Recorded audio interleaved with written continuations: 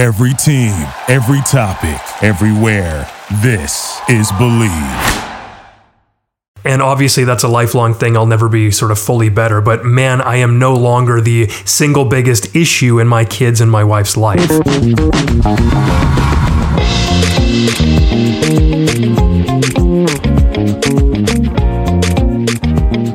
Hey everyone, welcome to Attempting Fatherhood on the Believe Podcast Network. I'm Bradley Haselmeyer. Each week, I bring you honest and hilarious conversations with men from all types of backgrounds. But at the end of the day, we all just want to be better dads. Question: how do you go from being a dad who thinks their family would be better off without you even around to creating a business that grows and encourages dads? Only Kurt Storing from Dad Work can answer that one. But first, hey, attempters, happy spring and what feels like early summer here in Georgia. We're up in the 80s, y'all. You know what I mean? How are you guys doing? I can't believe that in just a few short weeks, school is going to be out. Kids will be home full time. Of course, Ellis is going to be finishing up third grade. End of May, she gets out. When we lived in Brooklyn, it wasn't until the end of June, but they also started later. So I'm not sure where you're coming from, but that's what we're working with. Loic has been Monday, Wednesday, Friday, 9 to 12, this little like mom's day out kind of thing, which has been amazing for us to be able to get stuff done, and also equally amazing for him to socialize and learn that hitting is not the answer. We've got camps scheduled. We've got road trips. We're trying to figure out how we're going to fit work in when we can. I don't know if you guys are in that same boat, and that last one actually brings a lot of stress to me and to Kirsten as well, but mostly me because I'm more of a stressor than she is. And I guess all those bring stress. How many times have you said, guys, we need to finish packing and hit the road to beat traffic? Probably a lot, and I bet a lot less times it's actually happened. So, you know what? Actually, let me drop this for you. A little dad hack for you on that one. This is how I stay mentally sane when we travel. I just figure out whatever Google says that the time is to the destination. Then I add 50% more time. So let's say it's a 4-hour trip to grandma's house for a single adult in a vehicle. Well, now that's 6 hours with a family of 4. It makes things so much more mentally stable. I'm able to handle how long it takes to leave, how many times we stop. I'm not worried about traffic. Yeah, you guys want to say we stop, get a snack? Sure, let's get a snack. It's 6 hours. You know what I mean? Like that's in my brain. But if I know it's 4, it's like I'm locked in on that number and we're peeing out the window and we're mid-air refueling, you know what I mean? Siphoning gas from a car in front of us. It's not a pretty picture. So do it this way. Everyone wins. Also, by the way, if you have any other travel hacks, because we're going to be doing a lot of that this summer, please DM me on Instagram at Attempting Fatherhood. I'd love to share those with the whole community because we can all use a little extra support. Anyway, excited to have Kurt Storing on the show. Side note, he is Canadian, so don't adjust your digital audio player just because you hear an accent. That's him. That's not you. He is really excited, focused, empowered on helping men finding ways to have peace in our fathering. He uses meditation, relaxation, tips like waking up early to have some quiet time to think, etc. And he's ideally positioned to talk about moving from frustration with your kids or anger in your marriage or whatever, and impatience to a place of stability. He'll admit he's not perfect, and clearly none of us are, but he's so much better. And I loved talking with him because I feel like with this summer coming up, I'm going to need some reminders as to like how to just like woo-saw and remind myself this is not forever. This is just a moment, whether it's a teenager that you have in the car who's like, you're a killer of love. Why can't I play with my friends? Why can't I go with my boyfriend to the beach? Whatever. Or you've got younger kids and you're like, I can't believe we're changing another diaper in the car. This is crazy. He kind of gets into the global perspective of that. And he talks about his business, Dad Work, and how it came from a time when he was literally ready to Google how to kill yourself. Because in his words, he was going to leave his family in better hands without him. When he told me that, I was like, what? Like, took my breath away. I was like, what? Thankfully, I've never gotten to that place. But of course, we've all had hard times, right? Of stress, needing to walk away from a situation before we say or do something that we're going to regret later. He and I both at least connected on that, so maybe you do as well. We start with a little bit of background on his family, how he got married young. He lived in Thailand with his kids. They moved there. I was like, yeah, why not? For a couple of years. And then he really kind of warms up into how dads can kind of grow and why we need to, especially if you're a dad, you think, I guess this is just the way it is. It is what it is. I'm frustrated. things aren't going great. And he's not like a self-help guru, like some 26-year-old standing in front of a Ferrari taking up your Instagram feed. Okay, we all know that guy. And I'm like, you don't know life, bro. You're 26. What do you have to prove? What do you have to show me that is going to connect with who I am? So I love that where he comes from, he is a dad. He's got kids. He was at a place where he thought it was just like, it's going to be crap.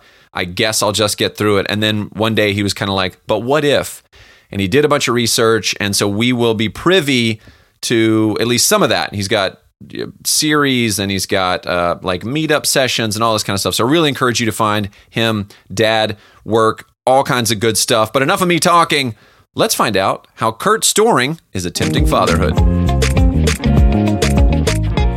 Let's get things kicked off. Kurt, thank you for being on the show. Yeah, I'm excited to be here. Thanks for having me. I've known you all of, 30 seconds so far. But I did a little bit of digging on your site. I was looking at the site.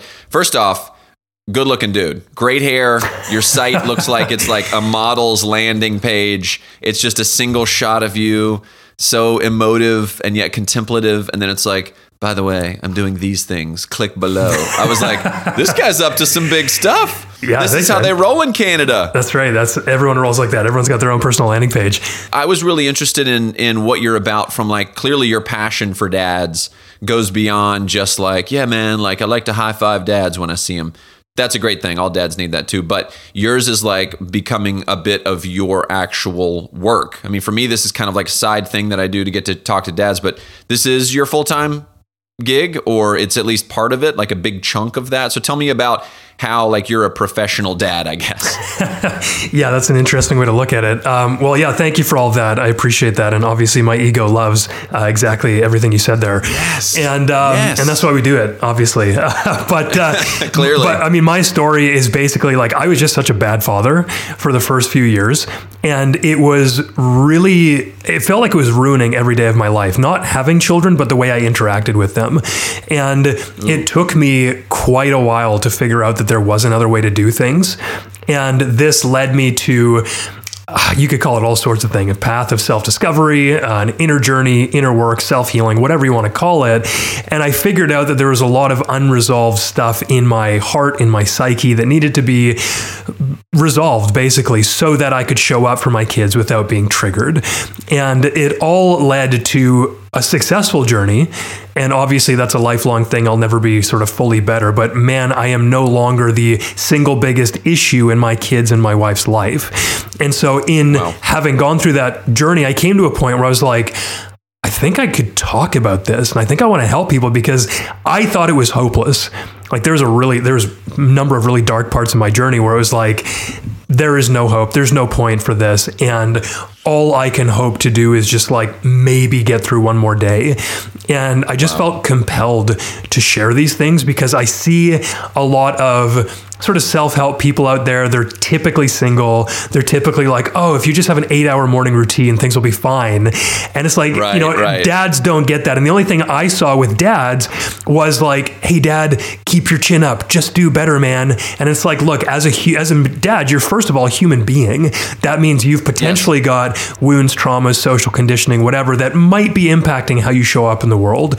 And I thought, okay, let's marry these two things because I searched high and low and spent like way too much money and way too many hours reading and going to courses and getting coaching and all the rest of it.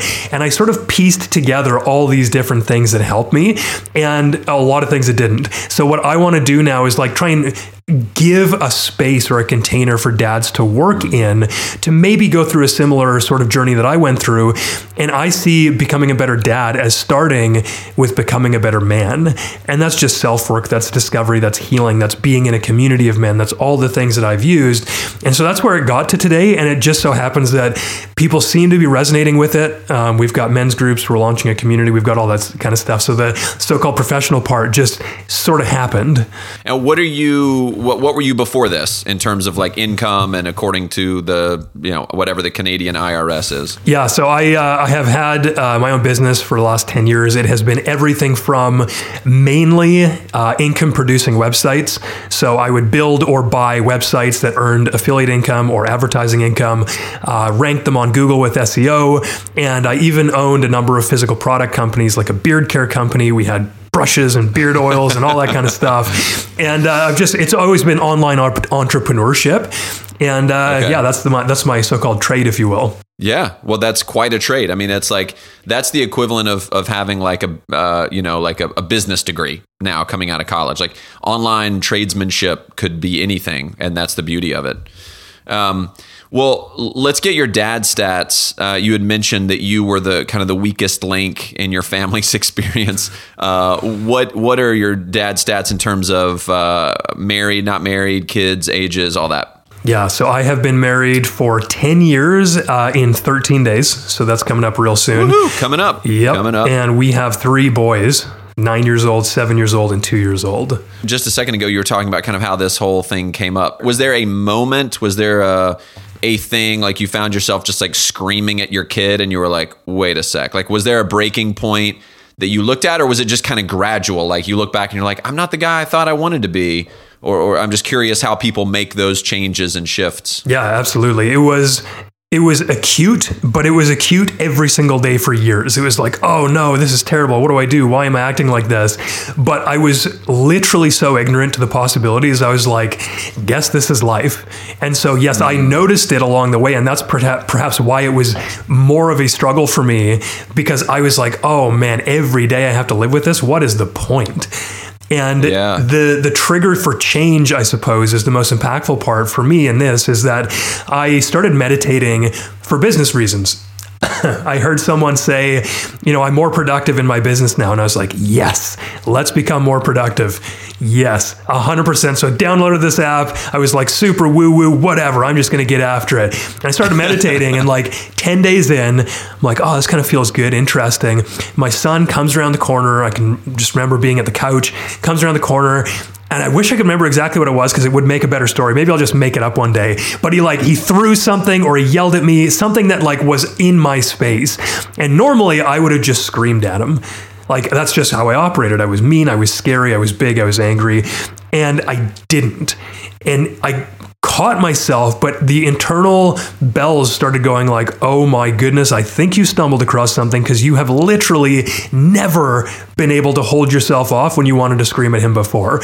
And so it was like this massive green light going off in my head, and I just went down that rabbit hole further and further and further, and it led me to everything I ended up doing. So yeah, it was like meditation for business changed my life as a family, as a father. I love the fallout of that. What was the meditation? Was it just like breathing exercises? Was it like, envision your life? I mean, there's so many different types of meditations, and especially if this was more toward business, I'm curious kind of what looked like for you those first 10 days. Yeah, you know what? It was straight up Headspace. It was just a Headspace app, and I downloaded that. I used that for a number of years. Lately, I've been using the Waking Up app by Sam Harris. I've started recording meditations, because that's how impactful it's been on me. I use Insight Timer. I've tried I don't even know, probably like 20 different styles of meditation, but it all started with very simple body scans and watch your breathing and count to 10. Like, that's how basic it was. And it did something. That's very Daniel Tiger of you. Count down to calm down. Mostly for me, but also my kids. Yeah, we just pretend those shows are for the kids, and they're really for us. I know. I'm back there taking notes, like, so 5, 4, 3. Okay, so hug yourself and then let it go. Let it go. Okay, great. I'll do that next time. 100%. Are you paying attention, son? Yeah, you should. You paying attention. That's exactly it. I'm curious, kind of like where your fathering came from. I always like to talk to my guests about their own journey of fatherhood and how that's been informed by their own dads. So I'm curious, kind of from your own childhood, what is something that your dad did that you loved? If he was around, we've had plenty of dads whose dads weren't around. And then something that maybe you're letting go of. And it could be that attitude that you were talking about before. It could be something else. I don't know. But I always like what have you learned from your dad that you're keeping, and what are you letting go? Yeah, this is an excellent process for, I think, any man to go through. And in fact, we do something like this in men's group, where it's like you get to tell your dad's story and then be like, here's where I'm like him, here's where I'm not. And for me, the positive aspects are mostly his humor and lightness and silliness. And so I bring as much of that into the house as possible.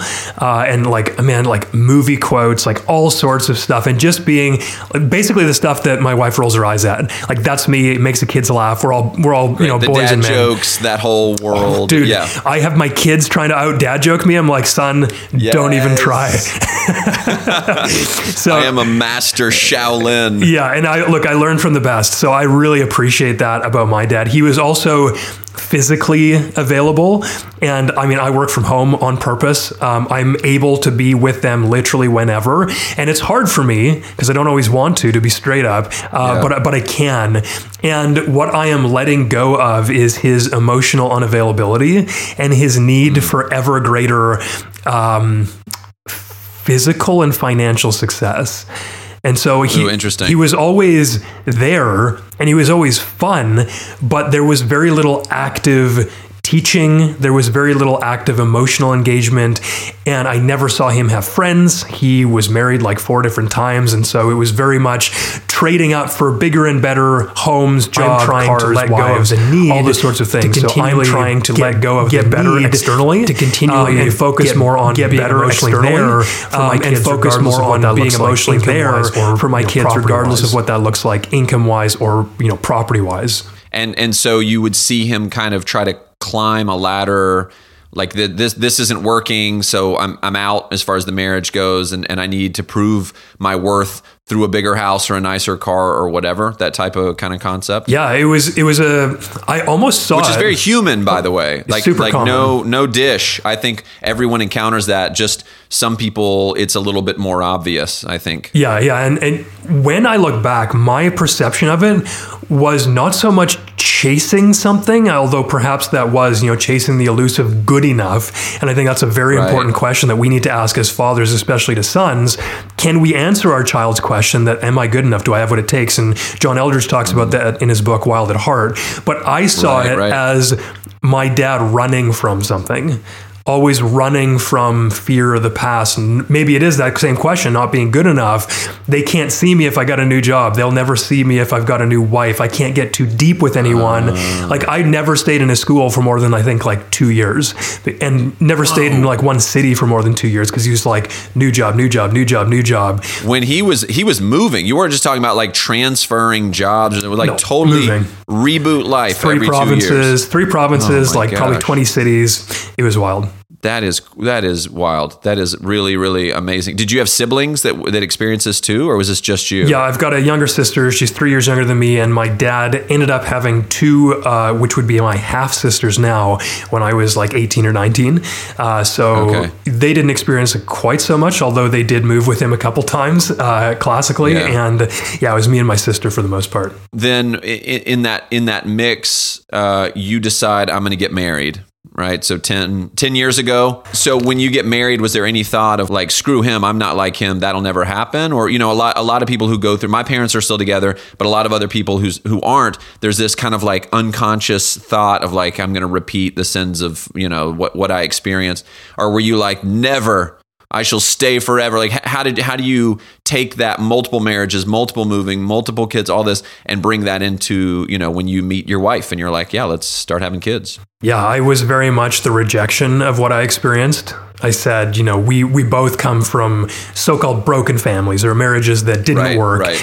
And we were both very intentional about like, we are going to make this work, and we are going to be, basically the chain breakers of intergenerational trauma, or whatever you want to call it. Like, we are going to do this. And I don't know what gave us the gall to be like, oh yeah, we're going to be the ones. Like, we knew nothing. We got it. That's on us, guys. Yeah, we're good. Yeah, imagine. We're like 22, 23 years old, never done any like internal work, just like thought we were super smart, thought we knew everything. Yeah. And thank goodness it worked out. I don't know how it worked out, but man, there's a lot of intentional work that went into that. But it was like, we are going to give our kids the gift that I don't even know what it looks like. I don't know anybody that has gone through a family that didn't have at least a separation, if not a full-on divorce. And so like, imagine that must be like, it looked in my mind like opening this beautiful present. Like, imagine, I don't even know what's in this amazing box, but I'm going to give it to my kids. And so that was my attitude going in. Like, I'm going to make this work no matter what. And it was like, no thanks to me did it work out in the beginning for sure, but we ended up figuring it out. And then when you did you begin the conversation of like, let's have kids, or was that just kind of a natural evolution through like, we're married and look at that, we're pregnant. Okay, let's just keep moving forward. Yeah, well, interestingly, I think we were quite influenced by our environment at this point. We had a number of older friends who were in their later 20s and early 30s, and they were all having kids. And so our initial thought was, well, you get married and you have kids. Like that's just, our parents both had children very young. We got married at 23 and we're like, look, we're just going to have kids as soon as possible. And we'd probably like 4 of them. And that's what we thought naively, right? So yeah, we very intentionally, my wife got pregnant like 2 months after we were married, and that was intentional. And we were so excited because we had seen these friends of ours who were telling us like, oh, this is so wonderful and it's going to be so good and kids are so important. And like, looking back, I probably just wanted to like fit in and get going, because I also didn't want the experience that my father had with his second or fourth, depending on how you look at it, family, going like, he's going to be ancient when they graduate. I don't want to do that. So I decided to front load my responsibility. And that way, by the time I'm 40 or 50, I'll be plenty of years left to support my children when they're adults. In a way that I wouldn't have been able to if I was older. And then was there a massive change of like, you're seeing everyone around you having kids, especially if their kids are a little older, and those parents tend to forget, myself included, about what can be really tough in those early days. And you're like, they have kids and they love kids. You're going to be such a good dad. And your wife's going to be such a great mom and all this. And then you have a kid. Was there a disconnect of your actual experience? Like, this is terrible. This is hard. This is, all these things. I wish people had been more honest with me. Man, okay, so here's what happened when we had kids. We were like, oh, here's a good idea. Here's a great idea. Instead of staying here where we live in Calgary in Canada, with all these friends who just had kids, we're going to move back to where I come from in Vancouver to be closer to family. And suddenly there's this huge disconnect between our friends telling us one thing and then being like, hey fam, we're back. And, my wife's parents had just moved back here. My mom was here. My grandparents were here. So we traded friends for family. And that was like probably a big thing. We probably would have liked different support than we received from family. That's neither here nor there really, but absolutely, fair man. Enough. When it happened, when my son was born, I remember very clearly the moment I first saw him, and I remember very clearly it not being monumental. I was like, I thought this was supposed to be the best day of my life. Like, what are you talking about? Like, I literally don't feel anything right now. And that scared me. It really scared me. I was like, oh, what's wrong with me? I totally resonate with that. And then what's wrong with me? I'm broken because everybody told me it's supposed to be this way. Mm-hmm. And now I'm going through it and it's not. So something must be wrong with me. And that's so isolating on top of just the reality of now I got to keep this thing alive, and my life totally changed. And then you guys moved. You moved on top of that. We also quit our jobs. We started a new business. Well, yeah, it was crazy. What? I don't know why. Clearly, you didn't ask anyone. Clearly, you were just not. Like, you down for this? There's no research. If we research it, we know people will say no, and so we're just going to bounce. That's so funny that you say that. We did the same thing. We actually spent 2 years living in Thailand when the boys were like 3 and 1 years old. And we lived there for 2 years, traveled a little bit, went to Eastern Europe for a bit. And it was the same sort of thing. We didn't ask anybody. We just told them like, hey guys, we're moving to Thailand. They're like, excuse me? And so can you come feed the dogs? We're going to be gone for 2 years to Thailand. Yeah, so it was one of those things that we have since learned people don't typically take too well when they care about you. And so we learned that the hard way, both in just like doing whatever we were going to do, moving here, and then moving to Thailand a few years ago. So that is an interesting thing to pick up on, is just like, oh yeah, we had to learn. It's actually better to be in communication. That there's so much value in that. But the other side of that too is, I don't know if you've experienced this, but like the more people you ask, the more differing opinions you're going to get. And so sometimes that's confusing too. Everything from like, here's the baby's name, and someone's like, I wouldn't go with that one, to hey, we're going to move to this place, or we're going to start a new business, or everybody's going to have an opinion and they're entitled to it. But that gets really confusing as the decision maker if you're out there asking a lot of people. Yeah, and I think our problem was we didn't necessarily trust what we were going to get back from the people who we could have asked. And so we just thought, in our... What's the point? In our confidence and our naivety or our ignorance, it was like, what could we possibly gain when we don't necessarily think these are believable sources to ask in the first place? So we're just going to do what we want. It'd be like me asking my daughter for investment advice in the stock market. Precisely. It's like, I can't really trust what she's going to say anyway, so what's the point? Yeah, exactly. I wanted to talk a little bit about Noom. Noom uses the latest in behavioral science to empower people to take control of their health for good through a combination of psychology, technology, and human coaching on their platform, and to help millions of users meet their personal health and wellness goals. Now, a lot of people, of course, face pressures to change themselves to fit other people's expectations. And the reality is the more freeing solution is to find what works for you, right? That's what Attempting Fatherhood's all about. What works for you? Noom understands that everyone's weight loss journey is unique, and what works for someone else doesn't mean it'll work for you. That's why Noom's approach adapts to your lifestyle. It's flexible, it focuses on progress, not perfection, allowing you to work toward a goal at a pace that's comfortable for you. Noom Weight makes it easy to start your weight loss journey and stay on track with personalized lessons to help you gain confidence and practical knowledge, one-on-one coaching, which obviously is extremely helpful, and a cognitive behavioral approach that teaches you how to be mindful of your habits. Listen to this. 75% of Noom Weight users finished the program, and more than 60% of the users that engaged with the program kept the weight off for a year or more. That's a big deal. So start building better habits for healthier, long-term results. Sign up for your trial at Noom.com/believe. Again, that's Noom, Noom.com/believe, BLEAV. All right, back to the show. All right, so 3 kids in now. First kid, when did that shift happen for you? It wasn't until all 3 kids in terms of like, I need, this sucks times 3? It was between the second and the third. So pretty close after the second one was born, that's when I started meditating. That's when that thing happened where I caught myself. Okay. And I went deep into that, and I spent years doing a lot of work, really getting a lot of crutches, as I would call them, in my life. So I didn't scream so much. So I didn't feel so bad.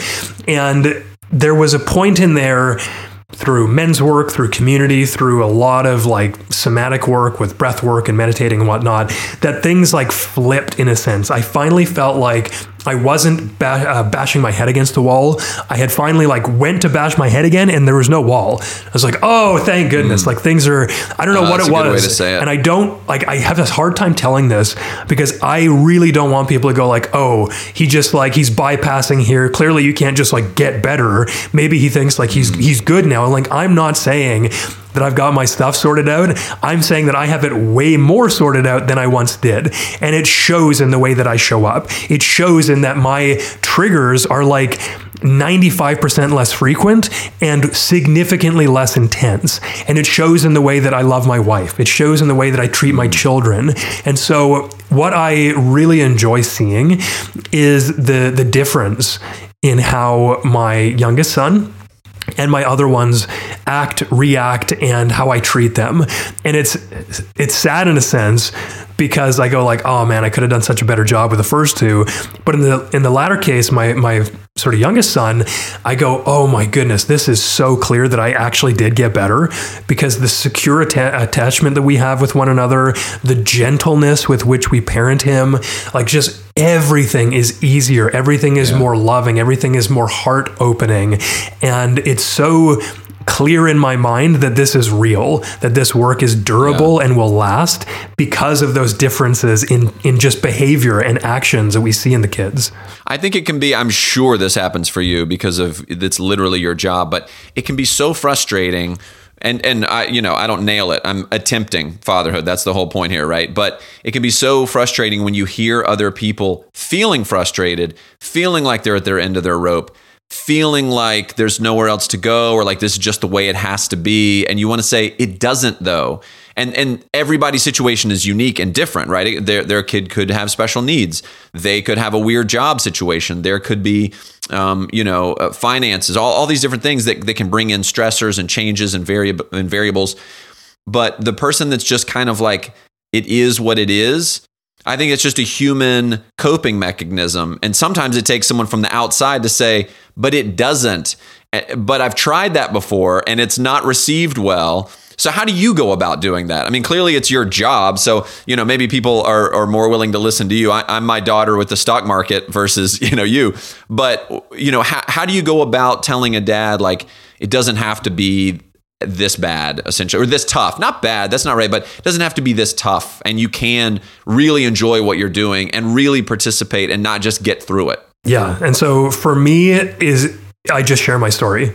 Like I really try to differentiate myself by saying, like, I do not necessarily know what I'm doing. I do not know what I'm doing in your life, especially. Here's what worked for me. I'm not your expert. Yeah. So the way that I see it is, I've really struggled with this because, like, how am I supposed to make this my business when I want this work for everyone in the world? I literally think that if we gave this to every single man, the world would be like the most peaceful, empathetic, loving, respectful place. And I think it all starts with dads because we then impact the next generation. So what I see myself as is a man holding a candle in a cave. And if you are lost in the cave and you see the candle and if it looks inviting to you, please come and join me. And, we'll work together. I'll hold space for you and I'll just share what worked and what I've seen work in the other guys I've worked with. And if you don't like the glow of my candle, if you think it's offensive, if you hate the color, then please bypass the candle because it's not the right one for you. Go right past it. Yeah. Like or go away from it. I don't have the answers. Yeah, that's a good way to say it. I don't have the answers at all, but I have figured out my life. And I know from men's work, sitting in circles long enough, that there are enough men who will resonate with me because I resonate with so many other men and go like, oh, I'm not alone. I see myself in you. Maybe I can learn something from you. That's all I hope. It's just like, if you see the candle and you want to join me, come on by. Otherwise, just don't blow it out on the way by, but leave me alone, Right.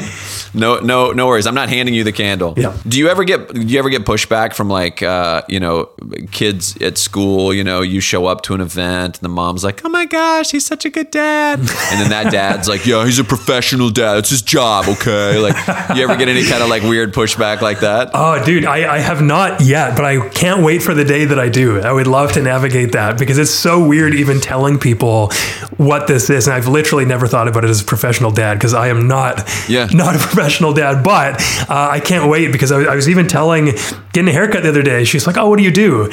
It's like, oh my goodness, where do I even begin? Here we go. It was just like, it was hard to even say to her. And this was part of my work, like part of my journey now is how do I respectfully and responsibly step into a leadership role in a sense. And it's not one that I'm like, oh, I want to be a guru. It's like, I can help and I have to take that responsibility. So this is all new for me as well. And I'm going to screw up along the way. So yeah, I haven't had that yet, but man, I can't wait because I'm sure that'll trigger the hell out of me. That'll be fantastic. And you'll be like, thank you for this moment. I've been waiting for one of these for a while. Yeah. I need to go call Bradley and let him know it is officially happened. Yeah. How has fatherhood changed for you? I mean, clearly you talked about, you're more at peace, you're more involved. I think the biggest difference is expectation. And so much of where we struggle is our own crushing expectations and the judgments we place on ourselves. And so even though I knew absolutely nothing about parenting when I became a dad, my internal talk to myself was one based in perfectionism.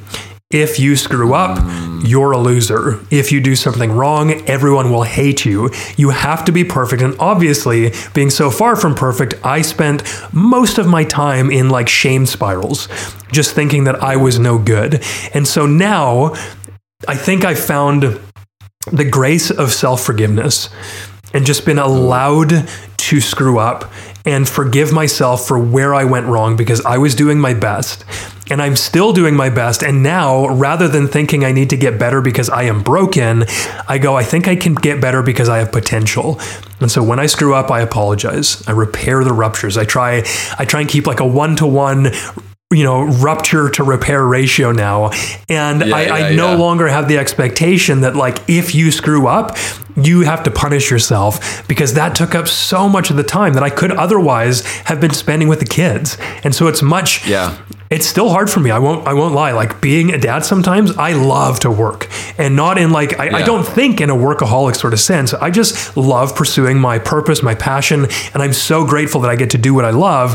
And I'm sometimes like, do I want to play another Pokemon card game? Like, nah, man, not today. No, and the answer is not remotely. Clearly. And so I struggle with that sort of thing still, but at least I can see that it's okay to feel like that. I can like self-validate and then share that with the kids. And so rather than everything being this like existential crisis of, wow, you screwed up, you're an idiot. Same with the kids. Like, my internal talk was the talk I spoke to them, which is really messed up. But I don't condemn myself or them when we screw up. And that's probably been the biggest thing. That's so powerful. We actually, I noticed in my daughter a perfectionistic nature that I didn't fully accept in myself. I thought I was more mature than that.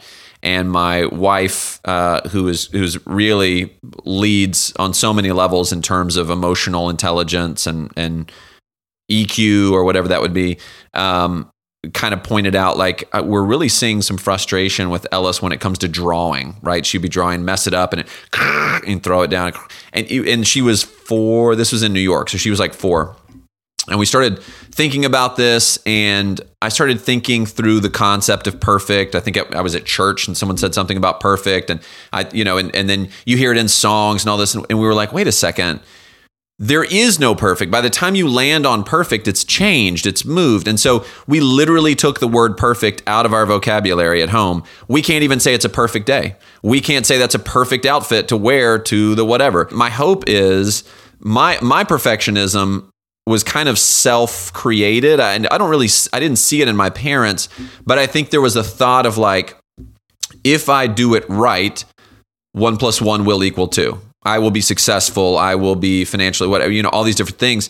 And that meant I had to stay in the straight and narrow, and I had to be perfect. I had to be exact. I had to be precise, because otherwise it's lazy or it's weak or it's, that type of thing. And I think it's you as someone who's done a lot of work. I was in therapy. One of the greatest things I ever did when I was in LA for about 3.5 years. And then we did premarital counseling, and that was so vital to really the success, I feel like, of our marriage. But that level, of being perfect was something that I just didn't know. And I'm passing that on without even knowing it. And that lacking that self-awareness, all of a sudden, we look at our kids sometimes and we're like, why does he have such an attitude all the time? And it's like, guess where it comes from? Like, yes, there's nature and nurture. So you're in there somewhere, and sometimes you're just not aware of it. So for me too, I resonate with that concept of perfection. Yeah, I think one of the things that you said in there that I want to pick up on is awareness, because the meditation wasn't that I was meditating. Like, you can do whatever practice. You could like do yoga, you could stretch, you could walk,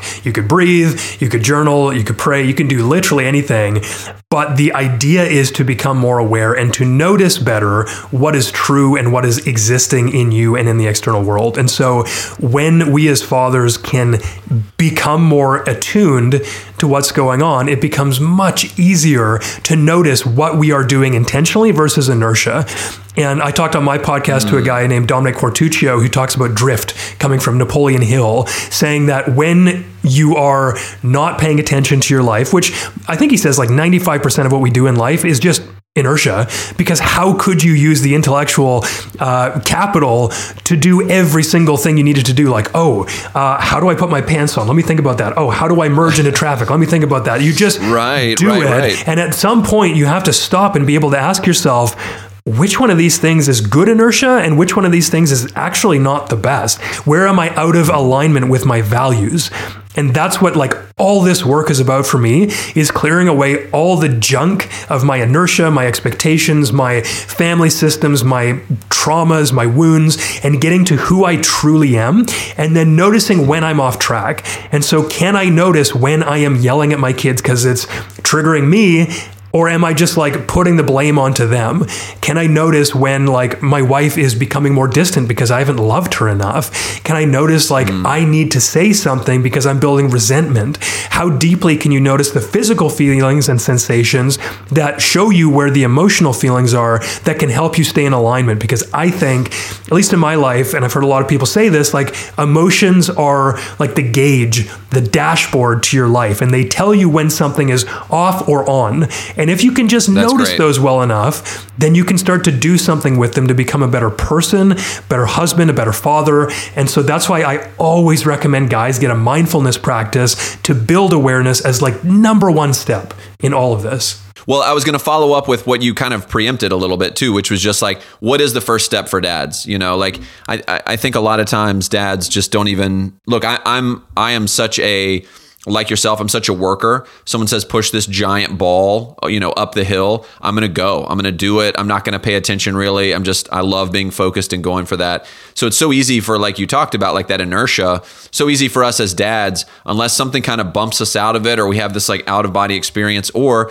you know, a loving spouse, or someone says, hey dude, like, what's up? You seem really angry, or you seem frustrated. Sometimes it's small things. Like my wife sometimes will be like, do you need to go for a run right now? Would you like to get out of the house for a little bit? And I'm like, you know, my first instinct is no, I'm fine. And then I'm like, you know what? I do. For me, if you're seeing that, then clearly I need to humble myself and say, yeah, I need to go for a walk. So what is that? It sounds like the first step is kind of that mindfulness, but how do you even get to that point? Like how do you go from your average dad just going through life to get to that?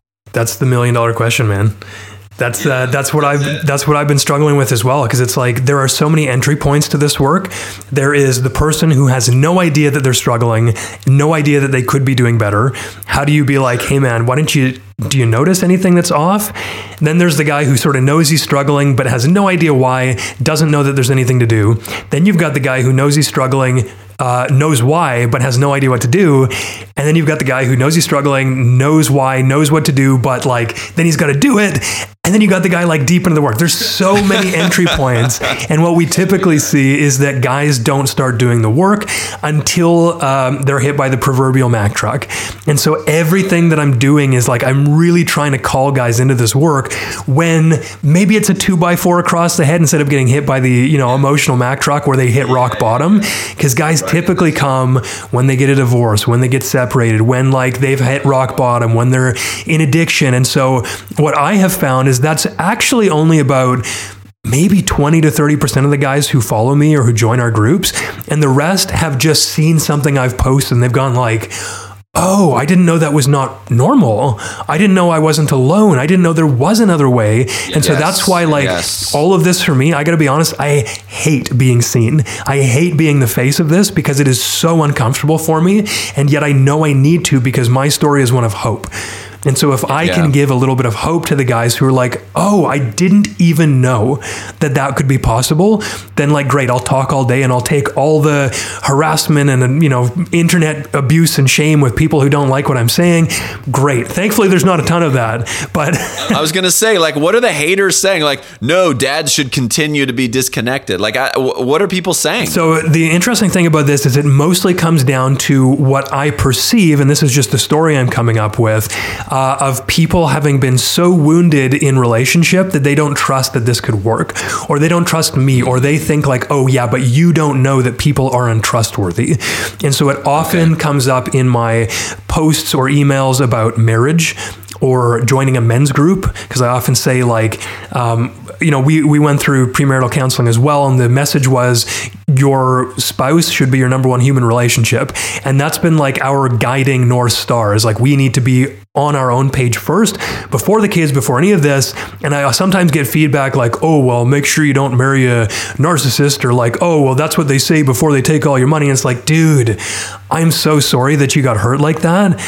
But it's not the end all be all. And that means that there's work for you to do, but it doesn't mean that this is wrong.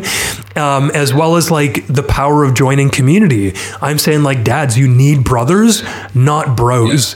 You need men with whom you can share life, rather than guys who are like, hey man, how's the sports? Or like, hey, don't you wish we could be back in college? Like, no, dude, you don't need brothers, that. not bros. That's brilliant. That's some of your merch that people should be buying. Brothers, not bros. Yeah. So guys just seem to have issues around trust and relationship. The power of community. It's huge. That's what started this podcast for me. I know I'm preaching to the choir, but the power of community is so vital. And that's the hope for this podcast. I know it's the hope for what you do as well, which is just essentially, hey, Dad, you're not alone. And there are, for you specifically, talk to Kurt. He's got strategies, he's got strategeries, things that you can do to really move this forward. But the reality is just like, know that you're not alone, right? 100%. And that's one of the things I've started is doing a free men's group every month. And so on the last Friday of every month, we just invite guys who might not have heard of it. They might not be ready for it. They might not think that, investing in their own personal development is worth it because they don't come from that. And man, it is incredible. Some of the guys we had last month, they're just like, I had no idea what I was signing up for. And like, I want so much more. And so I was like, okay, let's just create a text. So we got on like Telegram, created a channel. We just like started a group from that. And same with our weekly men's groups. We have a very dedicated channel text-wise, and we just check in. And we just go like, hey guys, this is what's happening. Like, can you please support me? Can I get some feedback? What do you think of this? Or like, here, just share a win. When was the last time you were able to like shame-free share a win and have guys like, yes, amazing, man, rather than being like, who is this guy over here? Like, oh, don't, go pat your own back, bro. But these are like genuinely supportive, have your back brothers. And we've only been meeting in some of these groups for like a month. And it's insane the power of connection, what they can do. And the guys are just like so grateful. And I'm so grateful to be in there with them because I'm getting it right back. I am being supported from these men. And it's like, that's what I want in my life. And so I create it and these guys come and, if I knew about this 10 years ago, it would have been a different life. And I'm glad that it's all led to here. But man, I'm so excited to be able to do this now. Well, lest our listeners think that you are the perfect dad, what is a thing in your fathering that you find that you really are the weakest at, or something that you are so consciously trying to adjust and shift? Because I don't want dads to be like, oh man, like this guy's done all this work and he's done this, so now he's gotten to this like upper level of like, like loving every moment of fatherhood. And you mentioned like sometimes I just don't want to play Pokemon, but is there something else kind of in your fathering that can humanize your experience with all these guys struggling too? Yeah, absolutely. And I'm really glad you asked that. Like for me, still the biggest thing is a propensity to anger quickly and impatience and a desire, maybe not a desire, but like a propensity to treat my children like they're adults. And there is a really wonderful poem, short story, something called Father Forgets that I've been passing around in the men's groups. And it talks about how this father trying to treat his son like a man to make sure he doesn't get hurt, to grow up as a solid, strong man with great virtues, ends up hurting him anyway because he's actually a boy. And so my overreach sometimes, my quickness to anger, my impatience has me disconnected from them more often than I would like. And while it is less significant than it used to be, it still comes up at least a few times a week. And it sucks because I'm still like, even 2 nights ago, the kids were at each other in bed, and I was like, just get into your own beds, you will read stories. And then, instead of just saying like, hey, can you get off my bed? There, a foot comes out, flying kick, and it's like, oh my goodness, instead of just talking, here you are starting a fight. And so I see that as this huge trigger in me. And instead of being like, oh, I see you were kicked. How does that make you feel? Let's talk about that. Hey, I'm not going to let you kick and do all like the right mindful parenting stuff. I'm just like, what are you doing? Why are you doing this? Get out of there. I can't believe you do this. How dare you? And then I catch myself and it's like, oh man, there's still so much to do. And there's so much repair to do. And I guess that's like, maybe that's the hope. Like, yes, you get to screw up, maybe just as much, but man, it takes like minutes instead of days to come back from it. Usually. So for me, anger is still the biggest thing, man. I love that. I think we all have that to some degree within us. I didn't even know I had it until I had kids, and I was like, oh wow, yeah, I got some anger in me. Need to talk that through. Need to figure that one out. Well, as we wrap it up here, man, leave our dads with some dad advice. Something that can encourage our dads out there and keep them going. I will say maybe two things. One is I am so serious about the mindfulness stuff. If you can get out of your head and into your body more often, move, exercise, breathe, meditate, it will make everything better. And even with my anger, for example, I can now see it coming a mile away rather than being so numb to my body that I don't see it until I'm already screaming. It's like, oh, I can notice, I can do some practices, I can breathe, I can go away, I can do all these things to not make it blow up. And the other thing is just like, there's always hope. Like I was at the door of Googling ways to kill myself because I thought I was so bad for my family that they would be better off without me. Okay, so I'm not talking about like, oh, I kind of yelled at them once in a while, I was kind of bad. Like, no, I was brutal. I was so bad at parenting and so bad at being self-compassionate and loving that I was at that door, and it was some grace that had me go like, well, just try one more day. Like, who knows? I'm perpetually optimistic and just optimistic enough to have got through another day, which was wonderful because, man, that would have been a huge mistake. And so I only share that as a message of hope, because if I can get from there, like I know you're listening, if you are really struggling right now, you probably feel like you're worse off than I was. I get it, but it's never worth doing something like that because your kids, no matter how bad you think you are, what they need is you, and they need you to get better, and they need you to feel better, and they need you to be present, they need you to love yourself. And all of these things are possible, and I would not have said that 5, 6, 7 years ago before I saw it happen in my life. So I just want to leave like a hopeful message before we end, that no matter where you're at, you can always get and feel better, and it's never too late. That's what I thought too. I was like, there's no point. My kids are past the 5-year-old age limit where they get all this like good stuff in their bodies and their nervous system. What's the point? But there is a point. So don't give up. That's so good. You got me inspired, man. I'm like, I want to sit down and meditate for a little bit and calm myself. I've started adding like 20 minutes or so of time in the morning, get up a little bit earlier before I start engaging.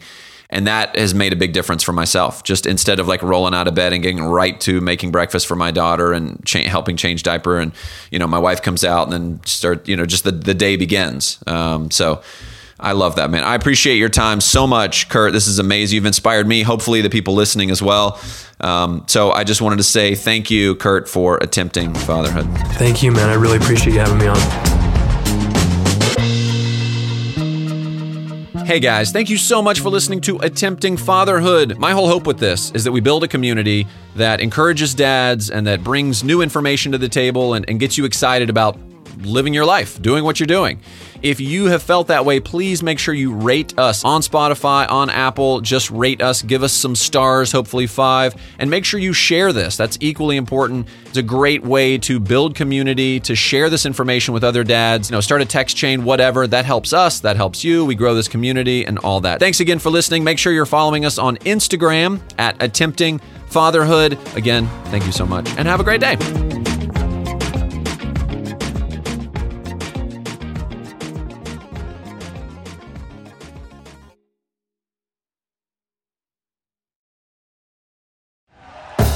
Thank you for listening to Believe. You can show support to your host by subscribing to the show and giving us a 5-star rating on your preferred platform. Check us out at Believe.com and search for BLEAV on YouTube.